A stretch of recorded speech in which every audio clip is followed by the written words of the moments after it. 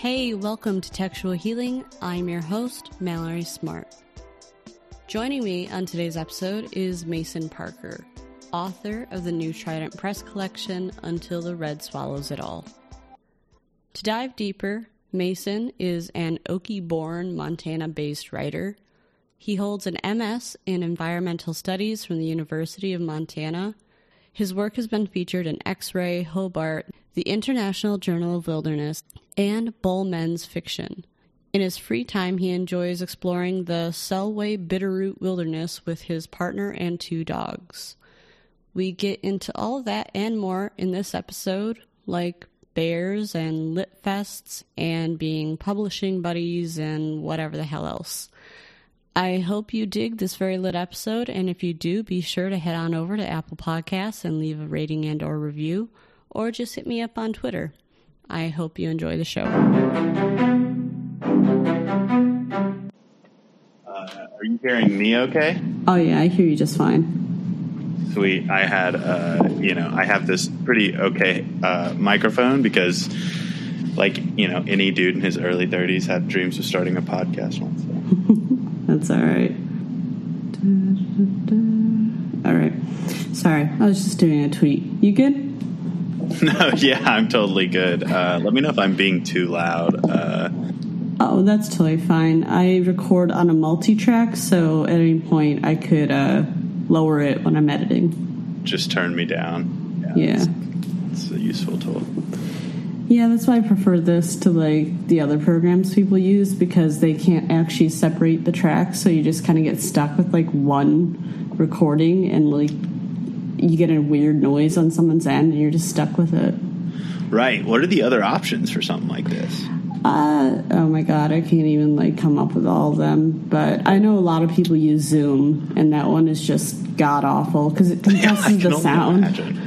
Oh, and some people use, GarageBand and shit. I'm just like, no.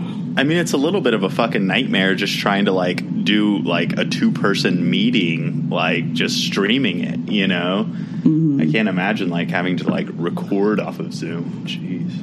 I like that, I'm almost, an advocate. I should get, royalties for how many people I get onto Clean Feed.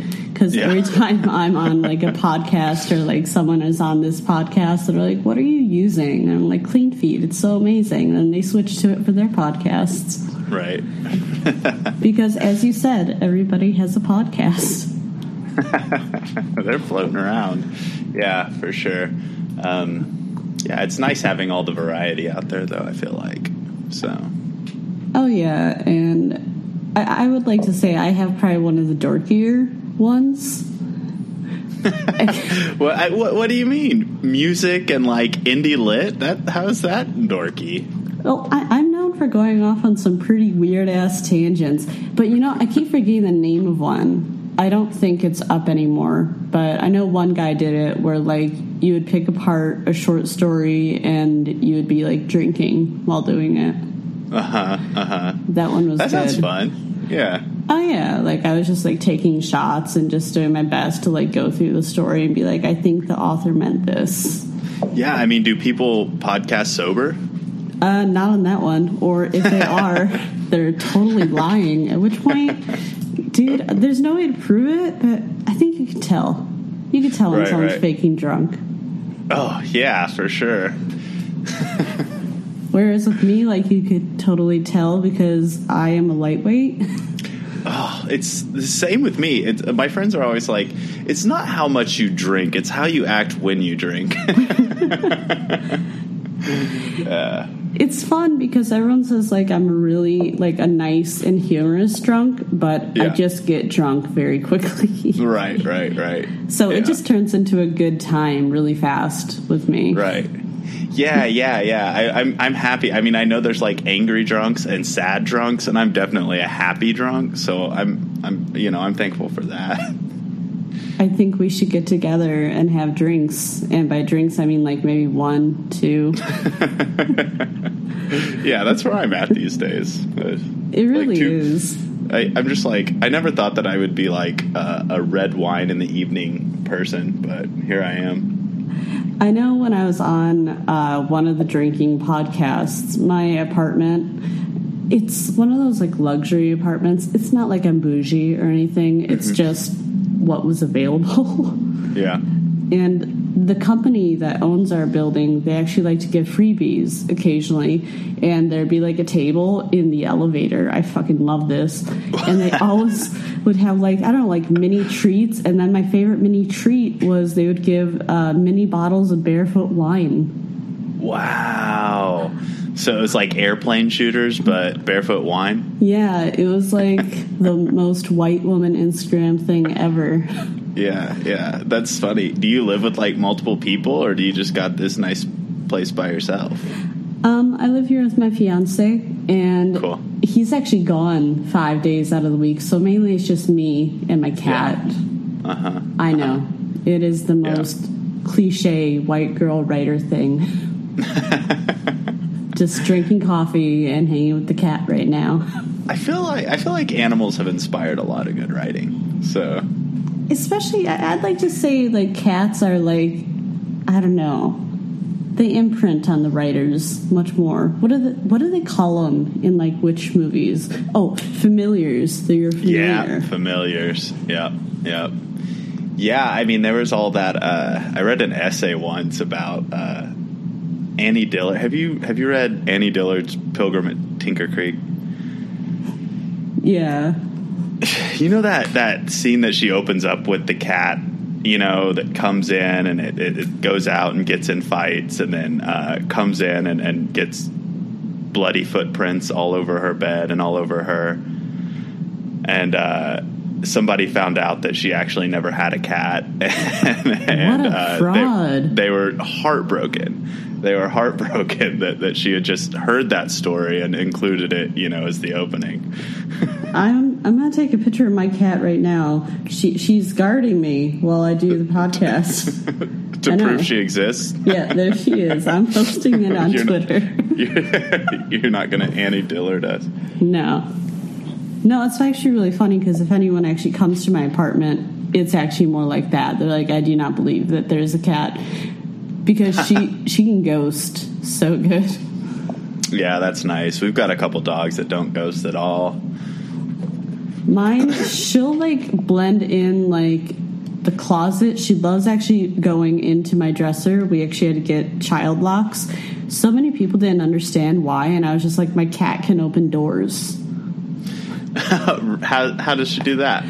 Well, I don't know. She's just very like good with her paws. And my most freaked out thing is we have, you know, the doors with just like the kind of pull down handles, not like the twist ones. Right. And she could jump up and pull it down with enough force that she could like be like, fuck you and your shut door, let me in. Yeah. So there's like no, I mean, do you ever want to like lock her out? I mean, you know, do you put a chair behind the door? Like, no, I don't do that, but like sometimes there is like a few doors, like the bathroom door has like the lock on the other side, luckily. But it's creepy as shit because I see her paw go under the door where like, I don't know, in her logic, she's like, maybe if I reach under, I can get the door open. Cats 100% do that horror movie thing, except for like it's their paw instead of like a knife or an ice pick or something. I don't know. Or if you get up in the middle of the night and like, you know, when I was younger and I didn't have any pets and you like kind of think you see something in the shadows.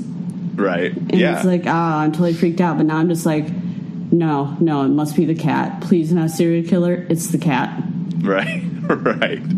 I just had a crazy fucking experience. I was speaking of animals coming out of like the woods. I was on a run, just like on this trail outside of town. I'm trying to become like a running guy, and this fucking bear hops out from the bushes, and like I see it, and it's maybe like 100 feet in front of me, and I'm like, okay, this is cool. You know, I've had encounters with black bears before, and they're usually like super chill. They'll like see you and be like, I'm good, and run away. But this one, like, it went off, and I was like, okay, I think I'm good. And then it came back out and was just walking straight for me. And it was, like, the first time I ever had to, like, put my hands in the air and be like, you know, they say, like, make yourself big with a black bear. Really? I always thought you were supposed to, like, kind of bend down and walk away, like, back away. See, maybe that's what I was supposed to do. I don't know. I have no experiences, so I'm from a big city. Yeah. I've heard. If it's a grizzly, you just kind of don't move and you get down in like a fetal position and like submit. And if it's a black bear, you make yourself big and you roar and you like try and get it away because they max out at like 500 pounds, which is like big.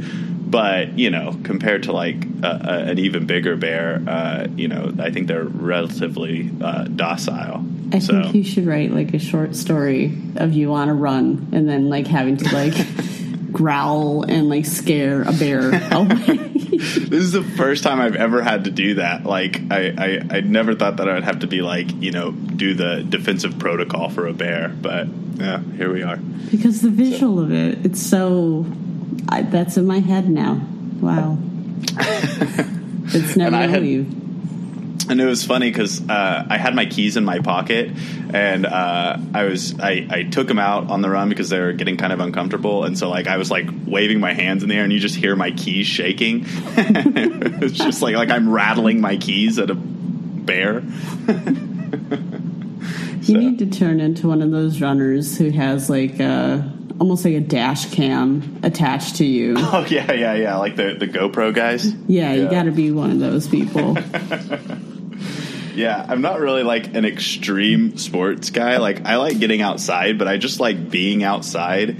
I don't have to like, I don't know. There's all these people that are like, I can't just like go for a float. I've got a fucking whitewater kayak. You know, I've got to like get underwater. And I'm like, and then I can't just like go skiing. I've got to like hike 15 miles into the backcountry and then go down on terrain that no one's ever seen before.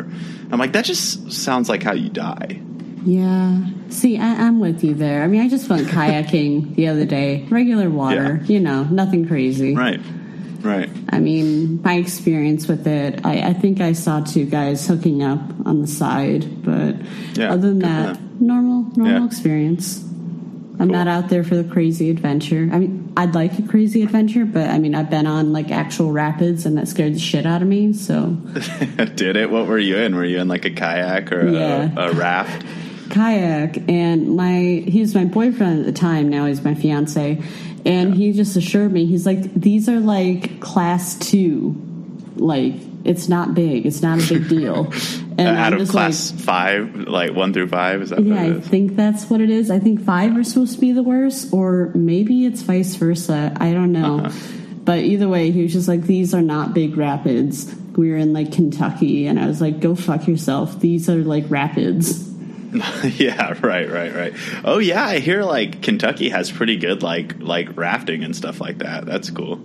Yeah, and then he tried to talk me into like cliff diving, and I was like, you can do that yourself. Like, I'll just stand here. Is your fiance like an extreme sports like connoisseur?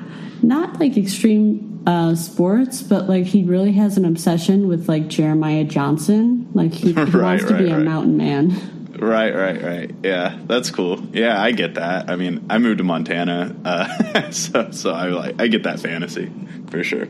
It's very funny because he's also obsessed with like technology as well, and I'm just like, those two are not mixing well. Yeah, I mean, it's kind of a weird thing. I mean, I know that there's a lot of people that try and balance their like technology exposure and then like you know, and try and get outside, but you know, I mean, at this point, like, I feel like Instagram is so much a part of the outdoor experience that like it's going to be hard to disentangle technology from the outdoors, like moving forward. Like, it really is.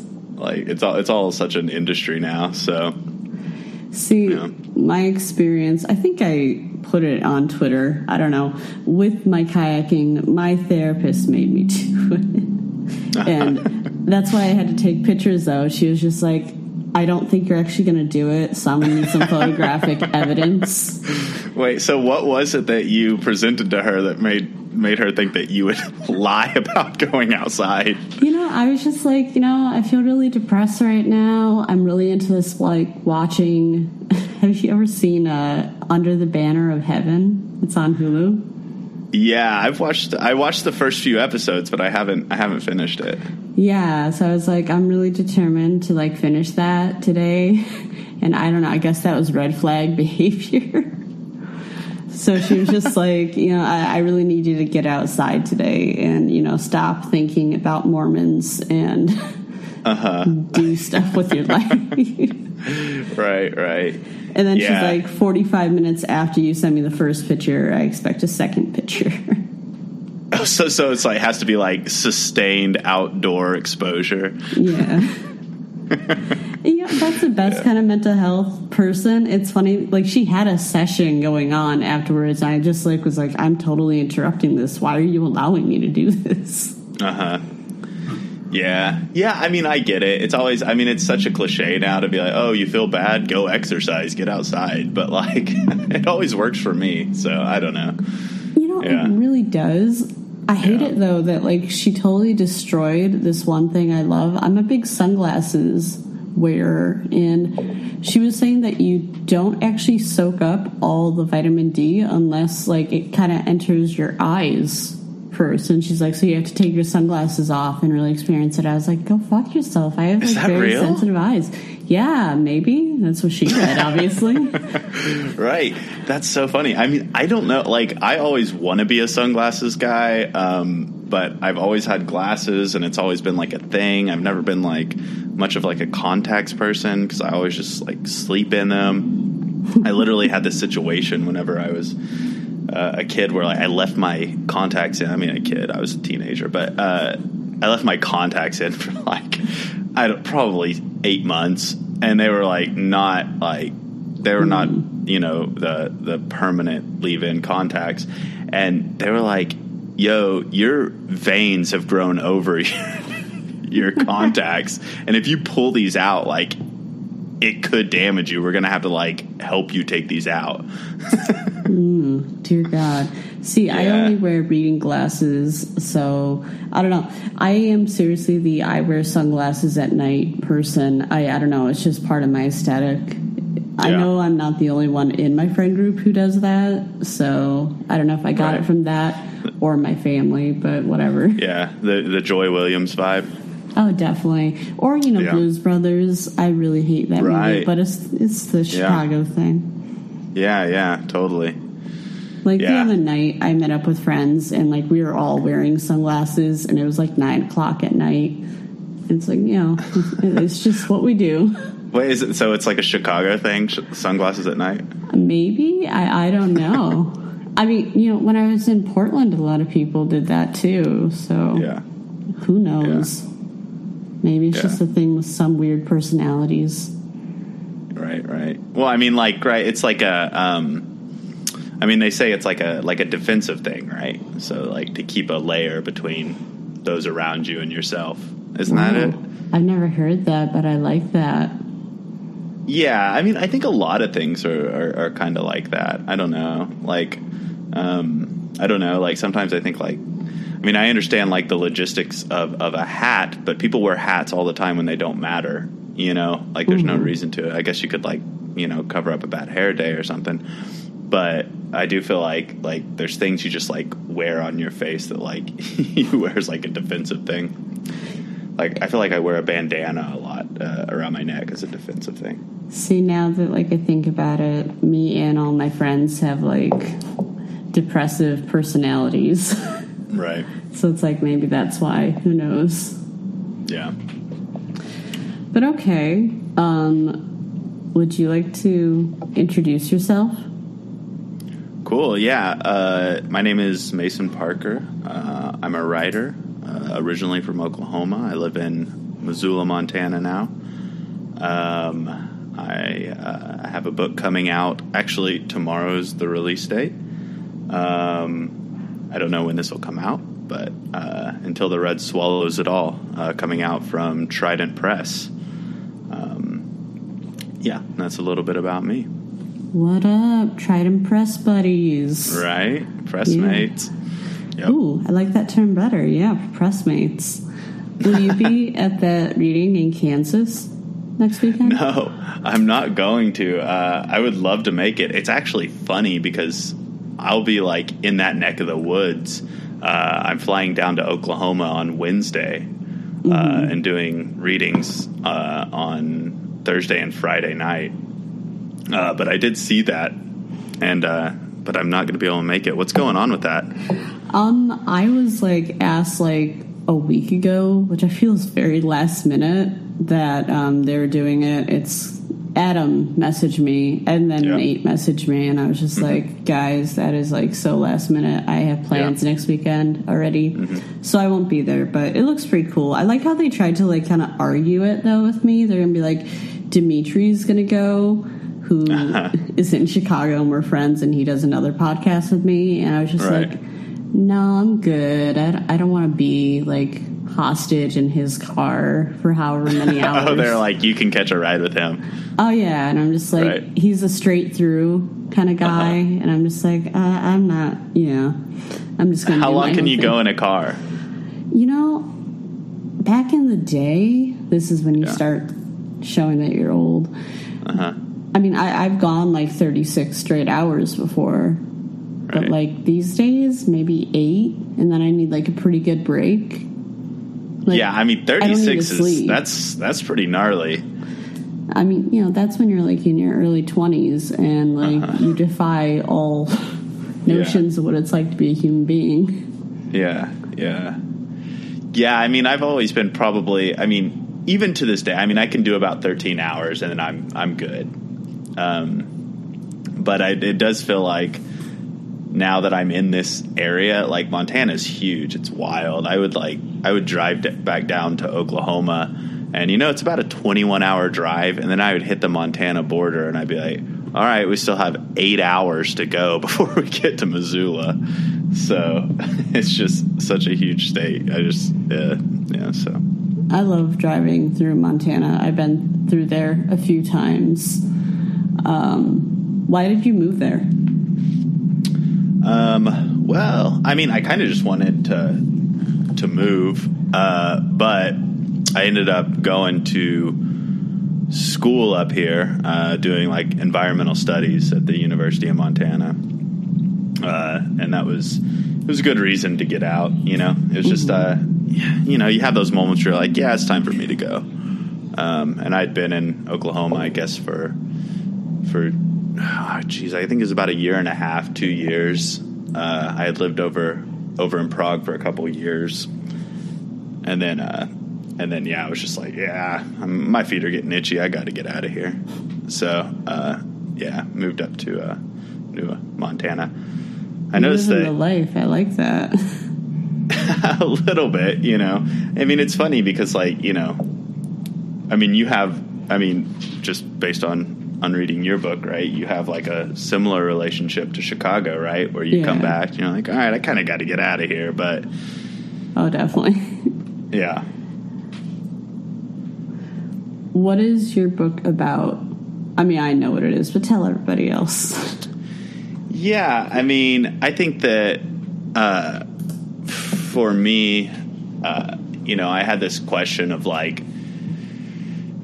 care a lot for the environment, and I spend a lot of my time outdoors at this point, and so I was just this question of just everything's sort of decaying and passing, and I don't really know how to wrap my mind around it, and so I guess that it was my attempt to sort of look at these larger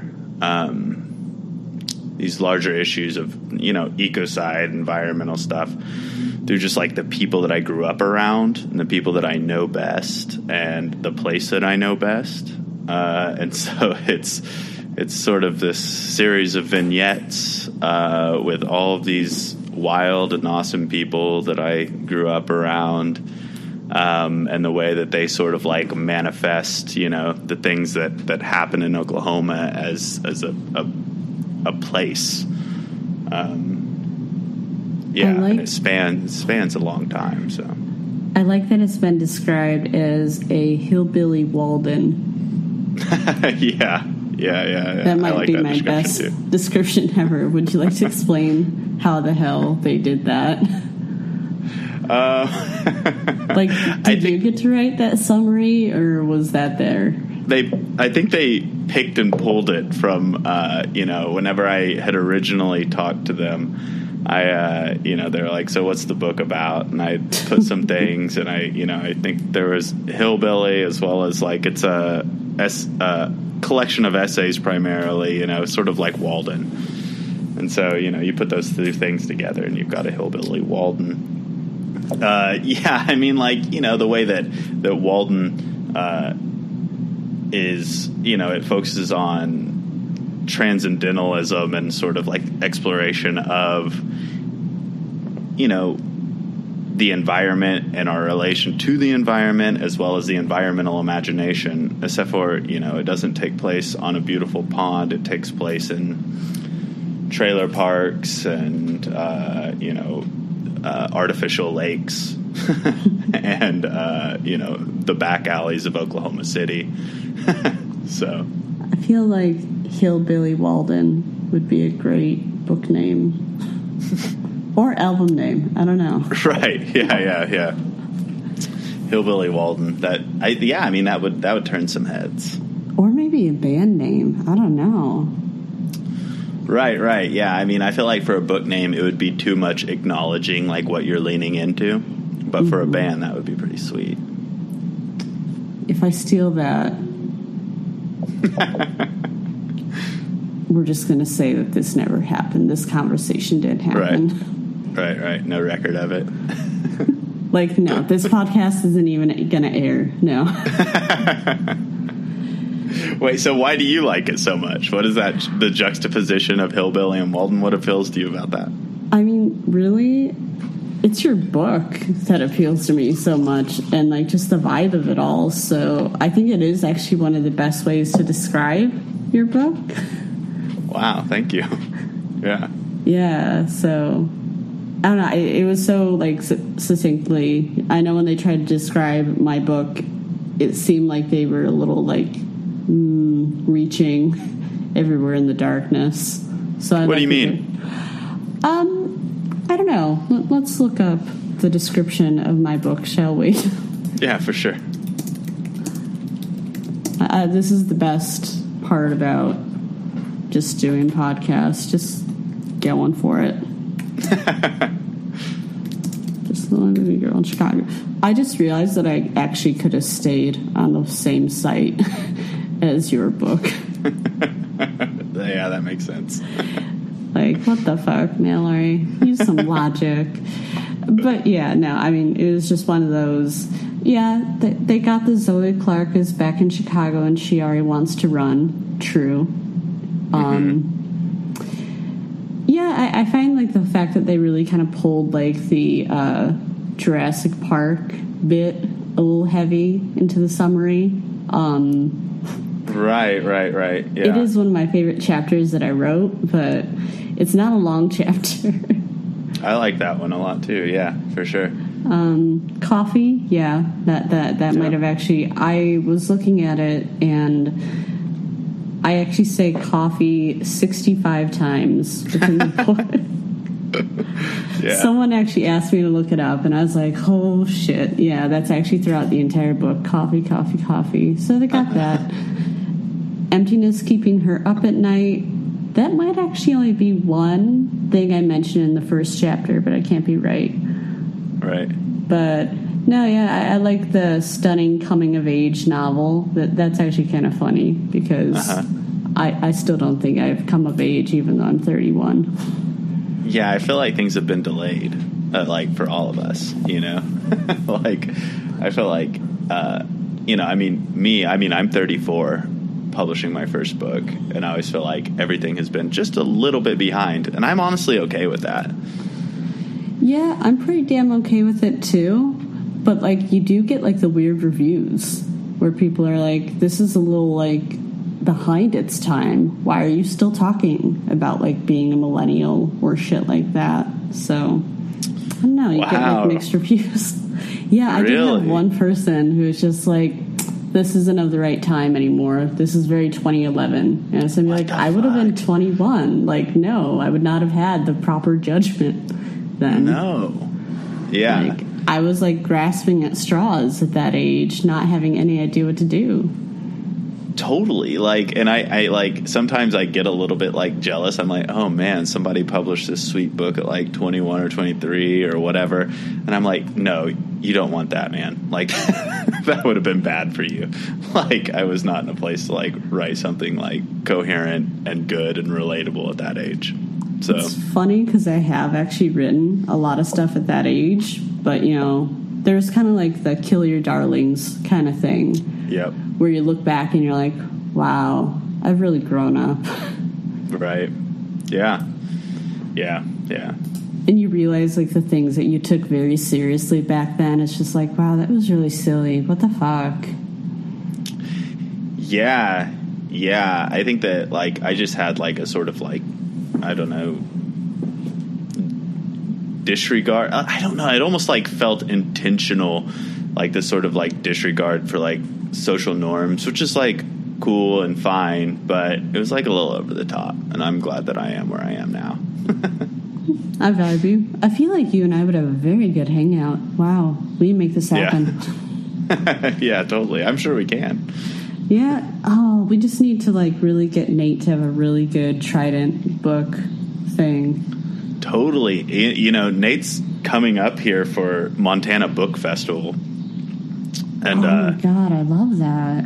Yeah. The weekend of September 17th. It's wild. I think that Montana Book Festival, like, it was like me and Nate and then Shai Watson, like, all put in our applications, and they were like, oh, yeah, y'all know each other. We'll just put you on a panel together. So we're on a panel. So that should be a lot of fun. Yeah, I sadly am spoken for that day, too. Oh, bummer. Yeah, I'll be hanging out with Brian Allen Ellis because he's coming up to Chicago. Cool. Yeah, I will not be available until November. Then people could start being like, Mallory, let's do shit. Right. Yeah, I'm leaving the country for a good month and being like, go fuck yourself, America. Where are you going? All right, so it's a bit of like a trek here. Okay. Egypt. Nice. I just say that broadly because going to a few places there. Might check out Cape Town. Who knows? It's a mystery. I'm getting married in Egypt, but I found out that my future sister-in-law might be getting married in South Africa around the same time. Okay. What does that mean? Well, we're thinking that we might try and catch each other's weddings.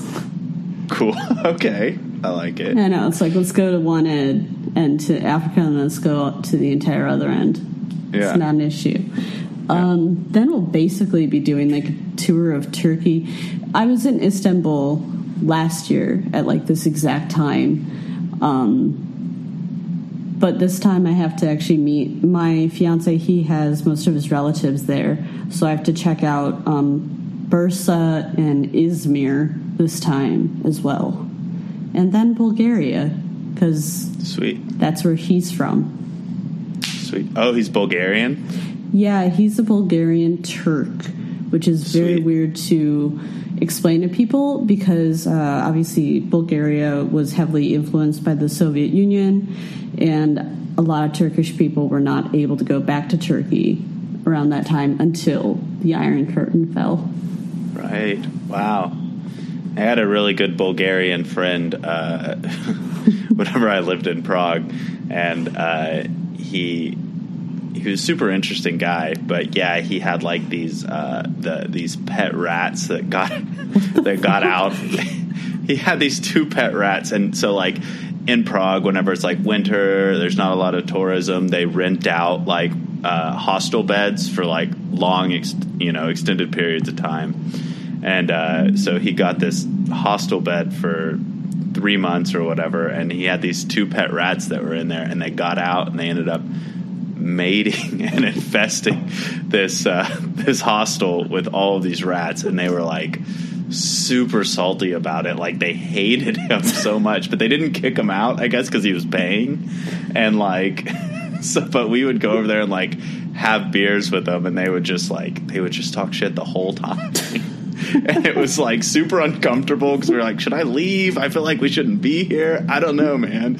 Like, that is so legit. I love it. Yeah. Well, we'll see if I have any strange experiences. God knows, actually, I probably will. I always do have strange experiences when I'm abroad, so we'll see which ones I have this time. That's part of the point, you know? Yeah, or just about any time I travel. It's always weird. Really? What's the weirdest one? Oh, good God. Well, there are aspects of The Only Living Girl in Chicago that are true. Mm-hmm. Sure. So some of the road trip shit did actually happen. The book, though, it was originally twice its size. I ended up cutting out a good portion of the road trip aspect. But I'd say the craziest thing that ever happened, and this goes to the hillbilly thing. I apologize to those people who think that that's a prideful thing. I was in Alabama, and I had to stop to go to the bathroom. See, that's why I can't go, like, straight through. You know, you just have to pee more these days. Right. And we stopped at a McDonald's so I could pee. And I just found a baby in there. Oh, a random baby? Yeah, like just on the changing table. And I was just like, what the fuck is this? And then when I like leaned out and I was just like, hey, there's a baby in here. There is another person, and there's no other way to describe her other than a motherfucking hillbilly holding one baby. And she's like, oh, fuck, I forgot one. Well, okay, so you found the owner. Yeah, she was ordering her food, had one baby, and it's like, oh, shit. One, she said. That might be my favorite. So funny. That's funny because, you know, I was talking about, you know, Prague earlier, but like they have baby boxes there. What the hell is that? It's like where you can, like, instead of going through like the process of like adopting out your child, you could just put your baby in a box and like close the box, and then like a nun comes and picks it up.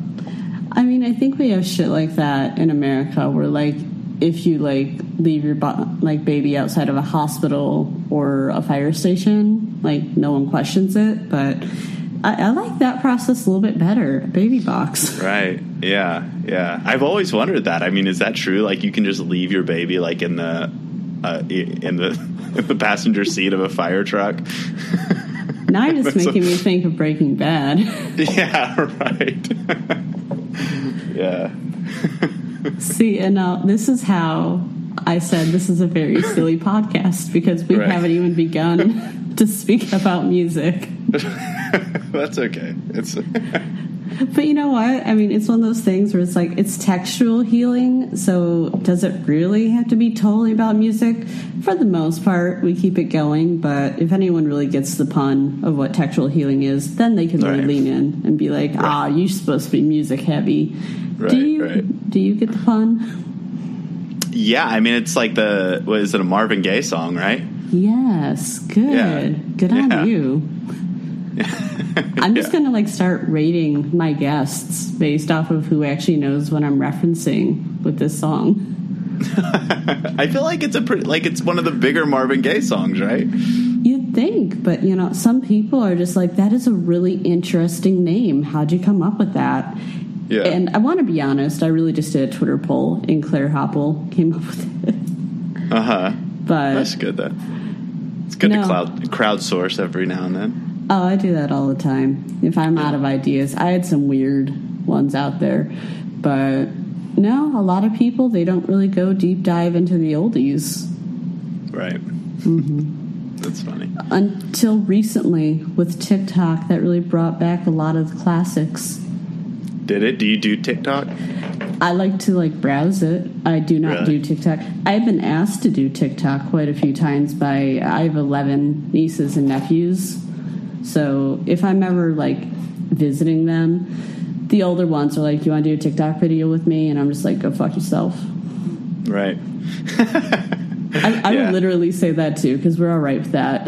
That's just how y'all vibe. Oh, I have a very no cussing kind of family. In front of my dad, that there's no cussing, but like literally everyone else is like, fuck you. Even my mom, like she'll give me the finger. It's just she's too used to us. Right. I think when you have 5 kids. Wait, so y'all corrupted her? Yeah, definitely. Nice. Yeah. As I said, 5 kids and we're assholes. So eventually I think she just gave up. Yeah. One has to. So, Until the Red Swallows. I love it because it hasn't just been described as a hillbilly Walden, lit very much, but also it has been described like a John Prine album. Agree or disagree? I think it goes in and out. I mean, I think that,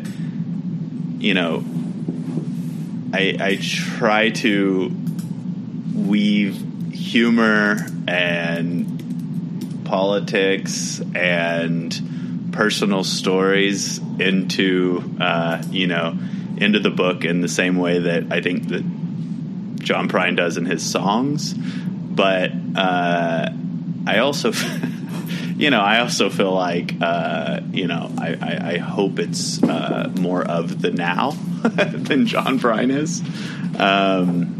But definitely, I mean, he died like a couple years ago, I think. Yeah, of COVID. Big bummer. He was like one of the first ones when I was like, oh shit, this is real. Oh damn, they got like a big one fast. Ooh. Yeah. And I'm not just talking about his size. Right. But should we tell people who John Prine is? Because I don't think a lot of people know. Oh, yeah. I always think of, the big John Prine tune is the In Spite of Ourselves, right? Which he did with Cecil B. DeMille? Is that right? I think so. Yeah, but I think that for me, like always my go-to John Prine track is Paradise, which I love.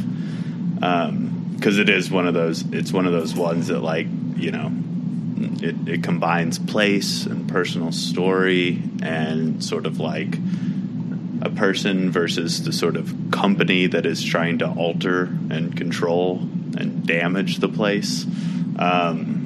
So of course, it always appealed to me, but man, that first John Prine album is just a banger. His self-titled album, incredible. Like I could listen to it beginning to end over and over again. Now, this is a question, well, it'll lead into a question I ask a lot. But would you actually say he's more folk or country? I'd say country. And what, in your opinion, is the difference between folk and country? I mean, I'd say the twang. It's just got that twang to it, and it's very much written about the rural experience, whereas I don't think that folk music necessarily focuses on a rural experience, and it just doesn't have the twang to it. That being said,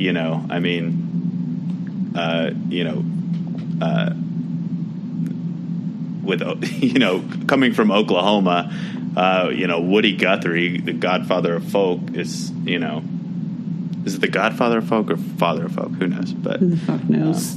I just know that there's a bar called Guthrie's here that I love. So. Oh, in Chicago, there's a Guthrie's? Yeah. Oh, that's really great. Oh, shit. We might have actually lost that to the pandemic.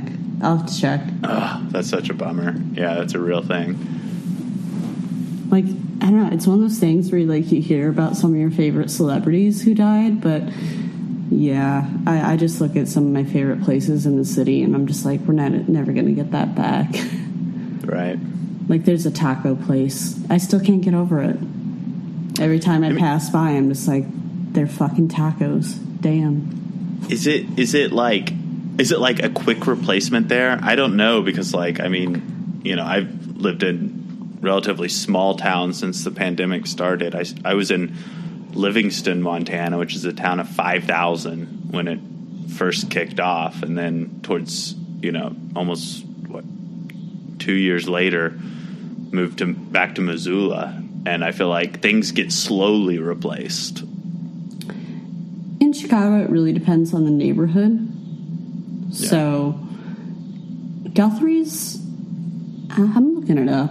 I need to see if they returned. They were great. They did almost exclusively like folk music, and there are a lot of places in this world called Guthrie's. Shit.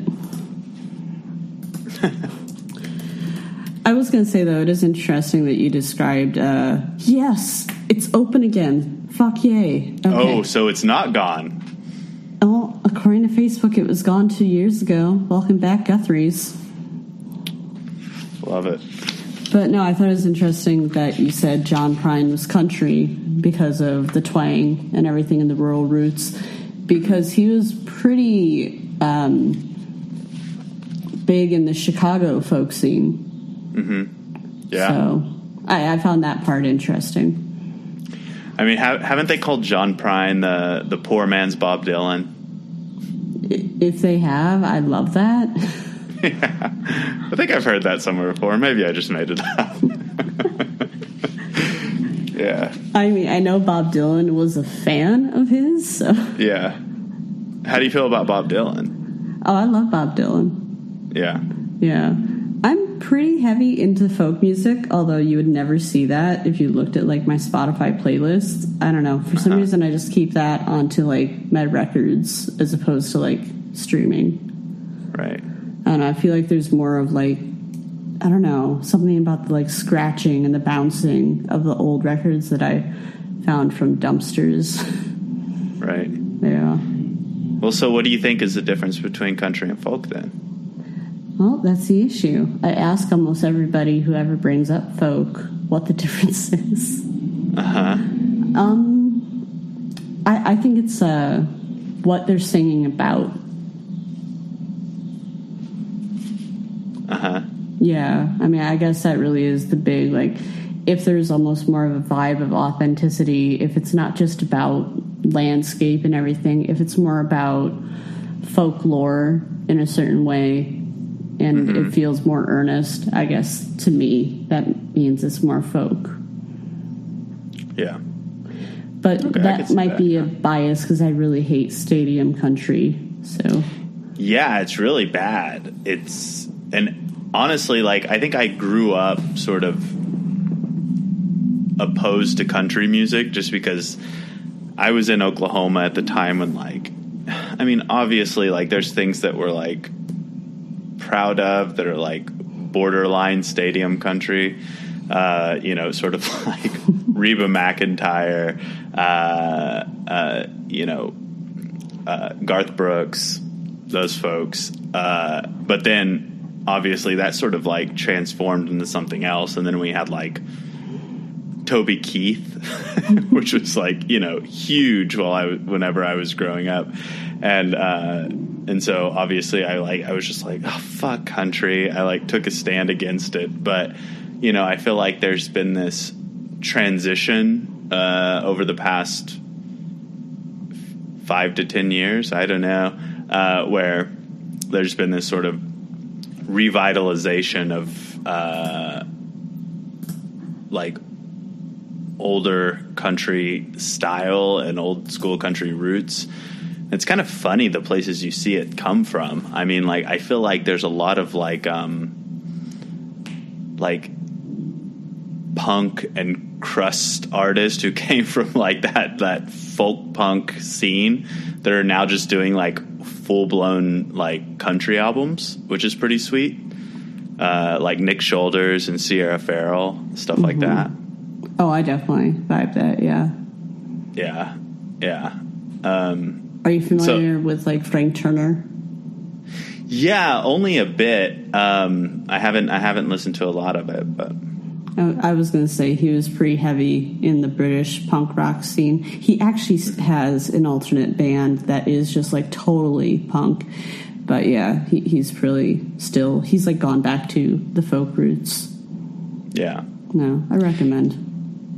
Yeah, and I think that's pretty cool. And it's always it's funny to me because I wondered, like, I was curious about like what caused that transition. If I wonder, and I was wondering if it was just like the sort of like punk took on this more like transient kind of thing, you know, with like crust punks and train hopping and stuff like that over the past like 20 years.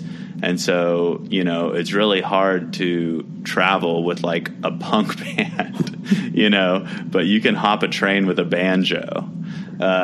So, you know, I'm curious if like just sort of a change in lifestyle led to like a sort of change in the style of music that was being played by a lot of like the punk scene and stuff like that.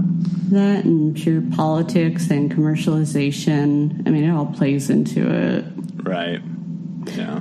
So for your playlist that you sent me, would you say that that's like representative of the book or the vibe that like you kind of like listen to before writing? What do you think? Oh yeah, I don't know. I mean, I feel like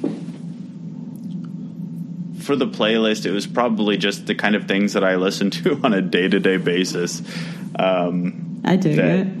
Yeah, not so much even focused on writing. Like, it's funny, like the way I like the role that music plays with my writing is sometimes I don't listen to music that much when I write, and if I do, it's always like piano music, like Eric Satie or something like that.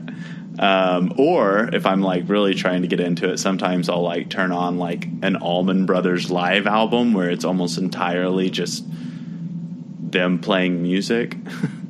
I'm like giving it like a really fuck yes in my head for that. Go on. Yeah. But outside of that, like, I think that, I mean, I like to listen to hip hop a lot just because I like the language. Like, I like there's like still like an appreciation for like metaphor and simile in hip hop that like sometimes they're just like drop a simile that just makes me laugh. And I feel like there's, you know, sometimes there's contention between like, you know, the flowery writing and the minimalist writing, and I appreciate it all. And so like that's why I like to listen to hip hop and listen to the way that like, you know, there's language and metaphor is used in a lot of those tracks. And then you threw Blind Melon into here, so yeah, I heard you once ask somebody what their Captured by Vecna song would be. Is that it? That 100%, yeah, Changed by Blind Melon would pull me out of it. Oh, yeah. Hell yeah. I'm raising my LaCroix to you. Actually, it's a bubbly, but I'm raising it to you. Yeah. No, it's so funny how, like, I told you, or at least I announced it on Twitter, that this was a 2 for podcast day. Uh-huh. And the person earlier, they actually had on their playlist Running Up That Hill, and they haven't seen Stranger Things. Oh, really? They were just liking it just to like it? I know. I was just like, what? I love that. I was just like, you are the hipster of the moment. Yeah. That's important. Yeah. Yeah, that's so funny. Like, it was, I went to, there was like a rave out in the forest in Lolo, Montana. Oh my God, that's so like Dazed and Confused. Yes. Yeah. There was like a few weeks ago, and we went out there, and every DJ had to include that Running Up the Hill in their track. And like, I was kind of just like hyped on it. I was like, yeah, let's do it. Let's go. I love Stranger Things. Like, let's do it. But, yeah, so it was funny though, and it was interesting listening to, you know, the 15 different ways that they could remix Kate Bush.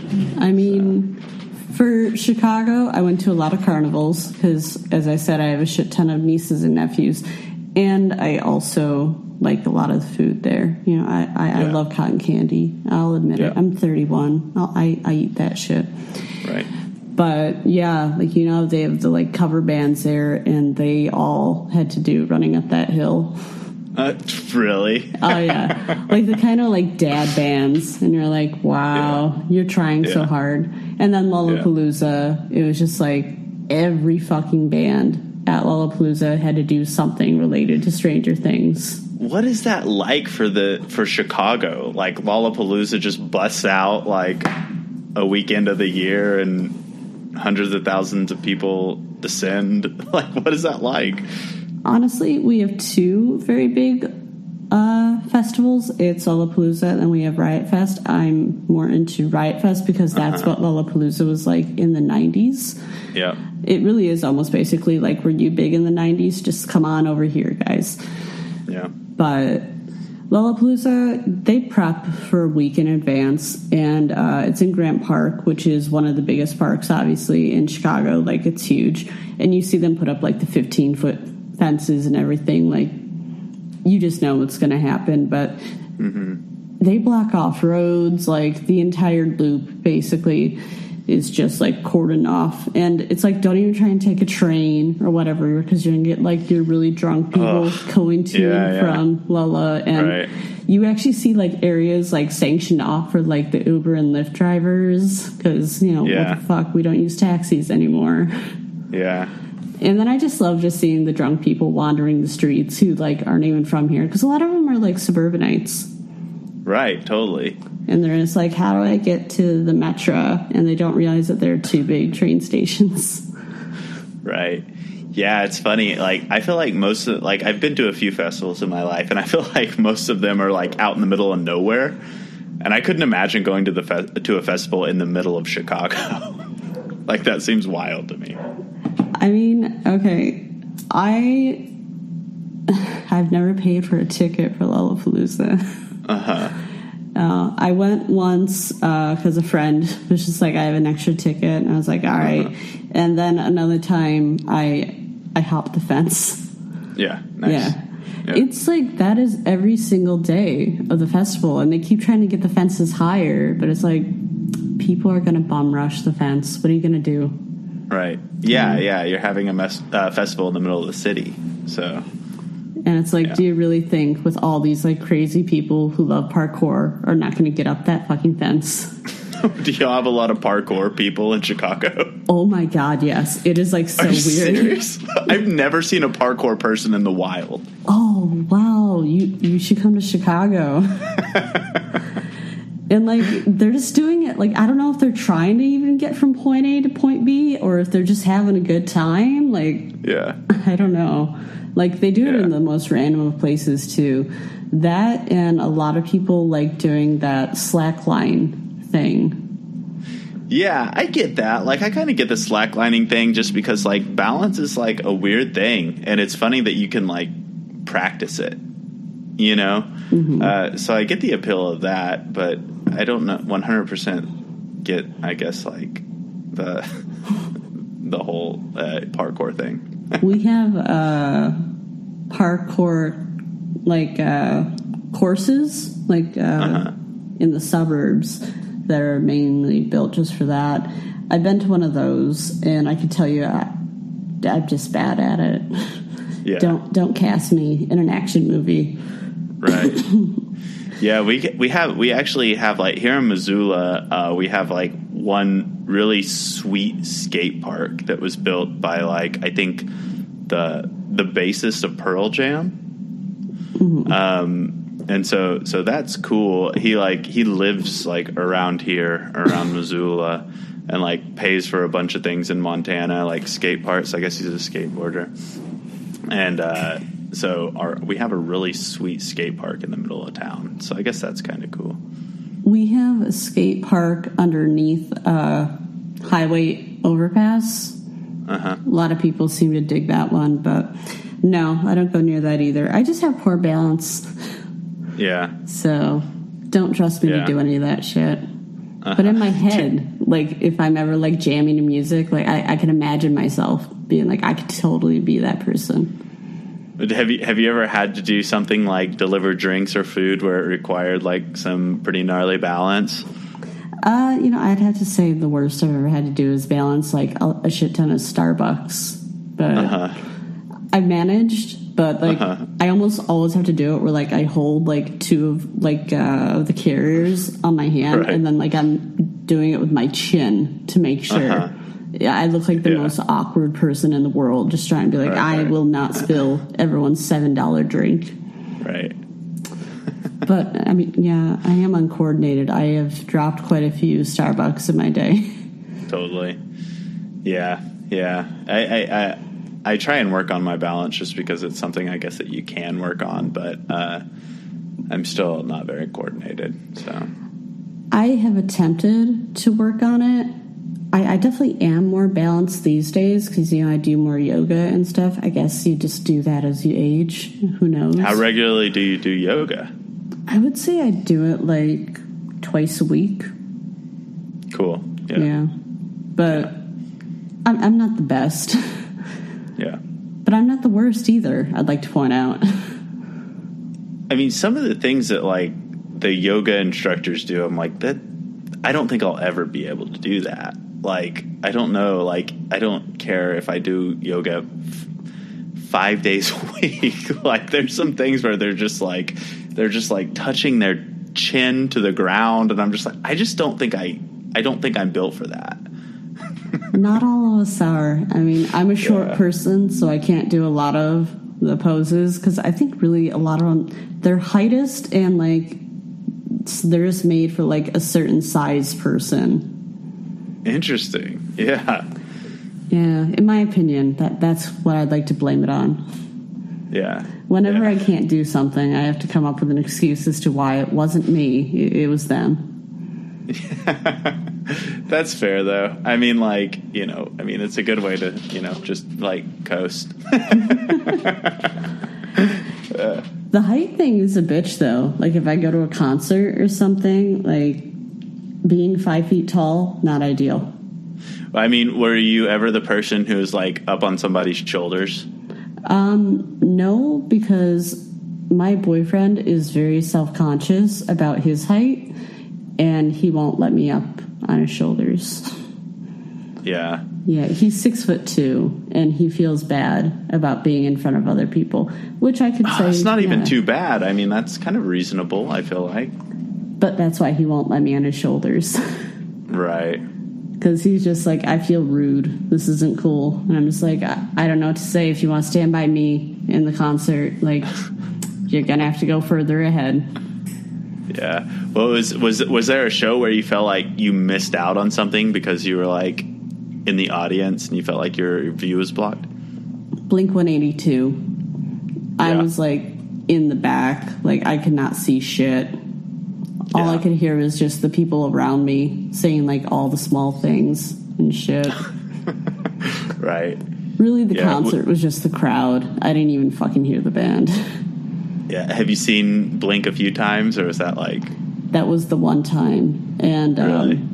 It's because they were supposed to be at that festival the year before, and people got free tickets to go the year after because they pulled out last minute. Really? Okay. Yeah, they were replaced by Weezer, which I was able to get close to. Sweet. Yeah. Yeah. I saw Blink, aging myself, but on their Take Off Your Pants and Jacket tour. And, God, I must have been I think I was in 7th or 8th grade. And we went with my friend's dad, who was, like, supposed to be our chaperone. And, for whatever, I mean, this was a fucking awful decision by whoever organized the show, but they put, like, seats down in front of the stage, and, like, we're expecting people to, I guess, sit instead of just be in the pit. And then, of course, like, people just tore up the seats and were throwing them all over the place. And my friend's dad just literally, I mean, at that point, I'm, I don't know, 12 years old. And my friend's dad just started getting into literal fistfights with people in the mosh pit. And I was like, I feel like this is not what's supposed to be happening right now. But I don't know, because this is literally my first concert. I mean, that might be the best thing that ever happens to a concert. I mean, come on, that's great. I mean, I can't say that I haven't had similar experiences, so... Yeah. Wait, what do you mean? Okay. This is gonna really age me. I was at an NSYNC concert with my older sister. Very similar scenario. I thought, like, she was gonna kill another woman there for a bit. For what? She was really in our way, and then, like, she knocked my sister's beer out of her hand, and, like, you know, that just causes party foul right there. Huh? Yeah. And that was it. She was like, fuck it. Yeah. My sister's a lawyer, so she's aggressive already. Right on. So that just, you know, that was the nail in the coffin for her. Wait, so you think that lawyers are naturally aggressive? You know, well, maybe her more so than others. Okay. I would say, like, she's an attack dog kind of lawyer. Yeah. Right. But, yeah. No, they tend to be pretty aggressive, I'd say, from the lawyers. Yeah, I think you're probably right. Yeah. Because my parents really wanted me to be a lawyer. And I always said, like, I can argue like crazy, but I'm not confrontational. I don't like it. How close did they get you to being a lawyer? I think we made it all the way to, like, junior year of high school. And I was just like, that's very cute of you to think that I'm going to do that. Oh, so you kind of nipped it at the bud. You didn't start, like, pre-law or anything like that. Oh, God, no. Although, like, it gave them hope that I got a degree in history because, ironically, that's what all my siblings got. Right. And then they went on to law school. So, yeah, I come from a family of lawyers, so you could understand why that was expected of me. Yeah, my dad was a lawyer. So for a while, and then he was like, he kind of backed out, and he's doing construction now. So good for him. I think they might actually make more money. Yeah, I know. I think that was kind of his thing. He was like, "This is way too much work for." Yeah. So. And I think a lot of, like, I think majority of law, it can be outsourced these days by the internet. And I'm going to get weirdly political, so let's step right out of that. Wait, what do you mean? Like, I could get really into politics and, like, the way that things are outsourcing, and I already got political in the last podcast. We don't need to. Well, you've read the book. It's a bit political. Yeah. I think that's what I'm saying. Like, your book really is, like, where we meet. We align well. Yeah. Yeah. As did the other person. Right. Yeah, it's funny because my mom keeps telling me, Scott Pruitt's going to hate your fucking book. And I'm like, good, I hope he does. And it's funny because she was his daughter's cheer coach. I mean, so that might be actually something you should put as a blurb. Right. Yeah, it's some way. I've thought about tagging him on Twitter and be like, yo, I'm coming after you, man. Like, that's a badge of honor. You should be proud of that. Now, with my book, it was one of those things where, for some reason, all of my nieces and nephews found out about it, and they ordered it. And, yeah, it's a rated R book, I would say. Yeah, ditto. So, yeah, I was literally, like, horrified sending it around to, like, some of my family. But I guess they ended up okay with it. I don't know. Or they just don't want to talk about it. Like, a lot of my family, like, I don't know if they even read it. They're just like, that's a good book. And I seem like, wow, I kind of took shots at you in this book. All right, you didn't read it. Right. Yeah, right. Or I know one person, my father read it, and he totally was like, this is an amazing novel. I really love it. And I was just like, he is the most oblivious person ever, because I took hard shots at people like him, so missed it entirely. I always wonder about that. Like, it seems like it's really funny. Like, people well, I guess there's, like, two crowds. There's, like, people who will view art as if it has no connection to reality whatsoever, and then people who will read art and be like, Is this you? This is definitely you, right? This is your opinion. It's like, I don't know. Does it have to be one or the other? You know, it is one of those things where, like, people, it's like they can't imagine that you have an imagination and you can construct a story out of nowhere. So I would say majority of my book is fiction, but, you know, I mean, you use what you know at times. Yeah, and I'm kind of in the same boat. Like, it's like Until the Red Solid is the doll. It's like most of it is fictionalized for sure. I would say you would live one hell of a wild life if that all happened to you. Yeah. I mean, there's a portion of it that's fictionalized. It's I don't know. I guess there's no reason in explaining it because it's I like to blur those lines. I guess that's kind of the point. I mean, same here. But like, do you ever have it where like you have the annoying people who are like, which character am I? Yeah, well, with my close friends, I'll be like, "This is you. You know, it's fucking you." So let's just get it out of the way. And then with other people, I'll be like, "Oh, it's kind of an amalgamation. It's a little bit of you. It's a little bit of this person. Like, no worries." Yeah, I have one friend where I was just like, you know what? Like, they weren't even used at all, so I just had to lie, and I was just like, "Oh, they got their feelings hurt."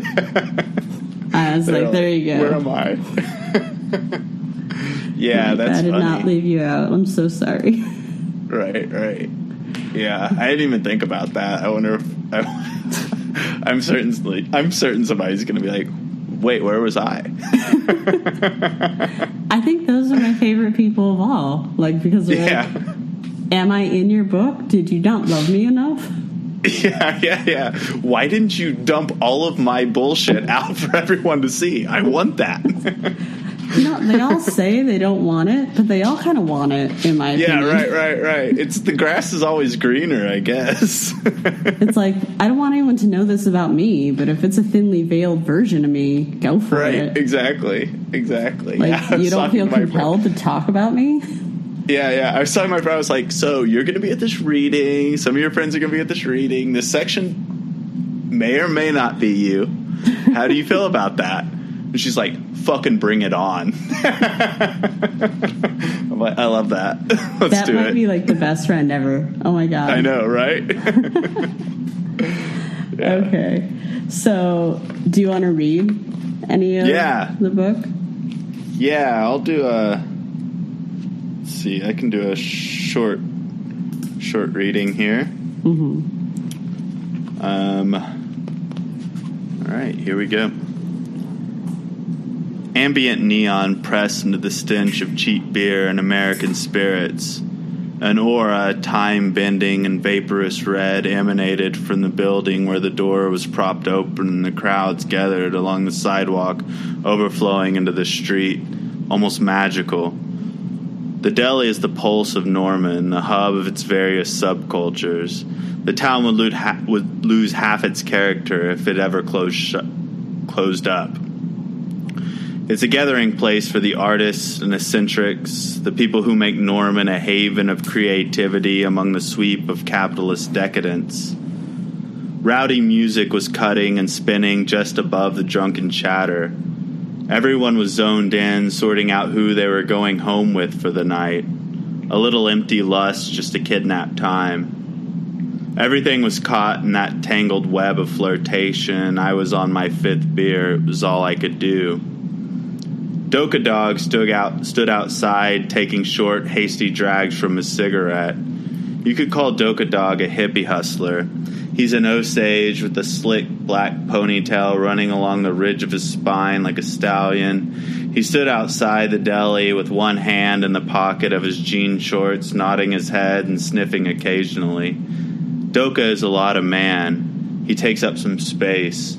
He ordered lotion in bulk from China and rebottled it in little containers that said things like Spirit of the Wolf and Native Knowledge, then resold them for $15 a pop to white kids and drug rugs.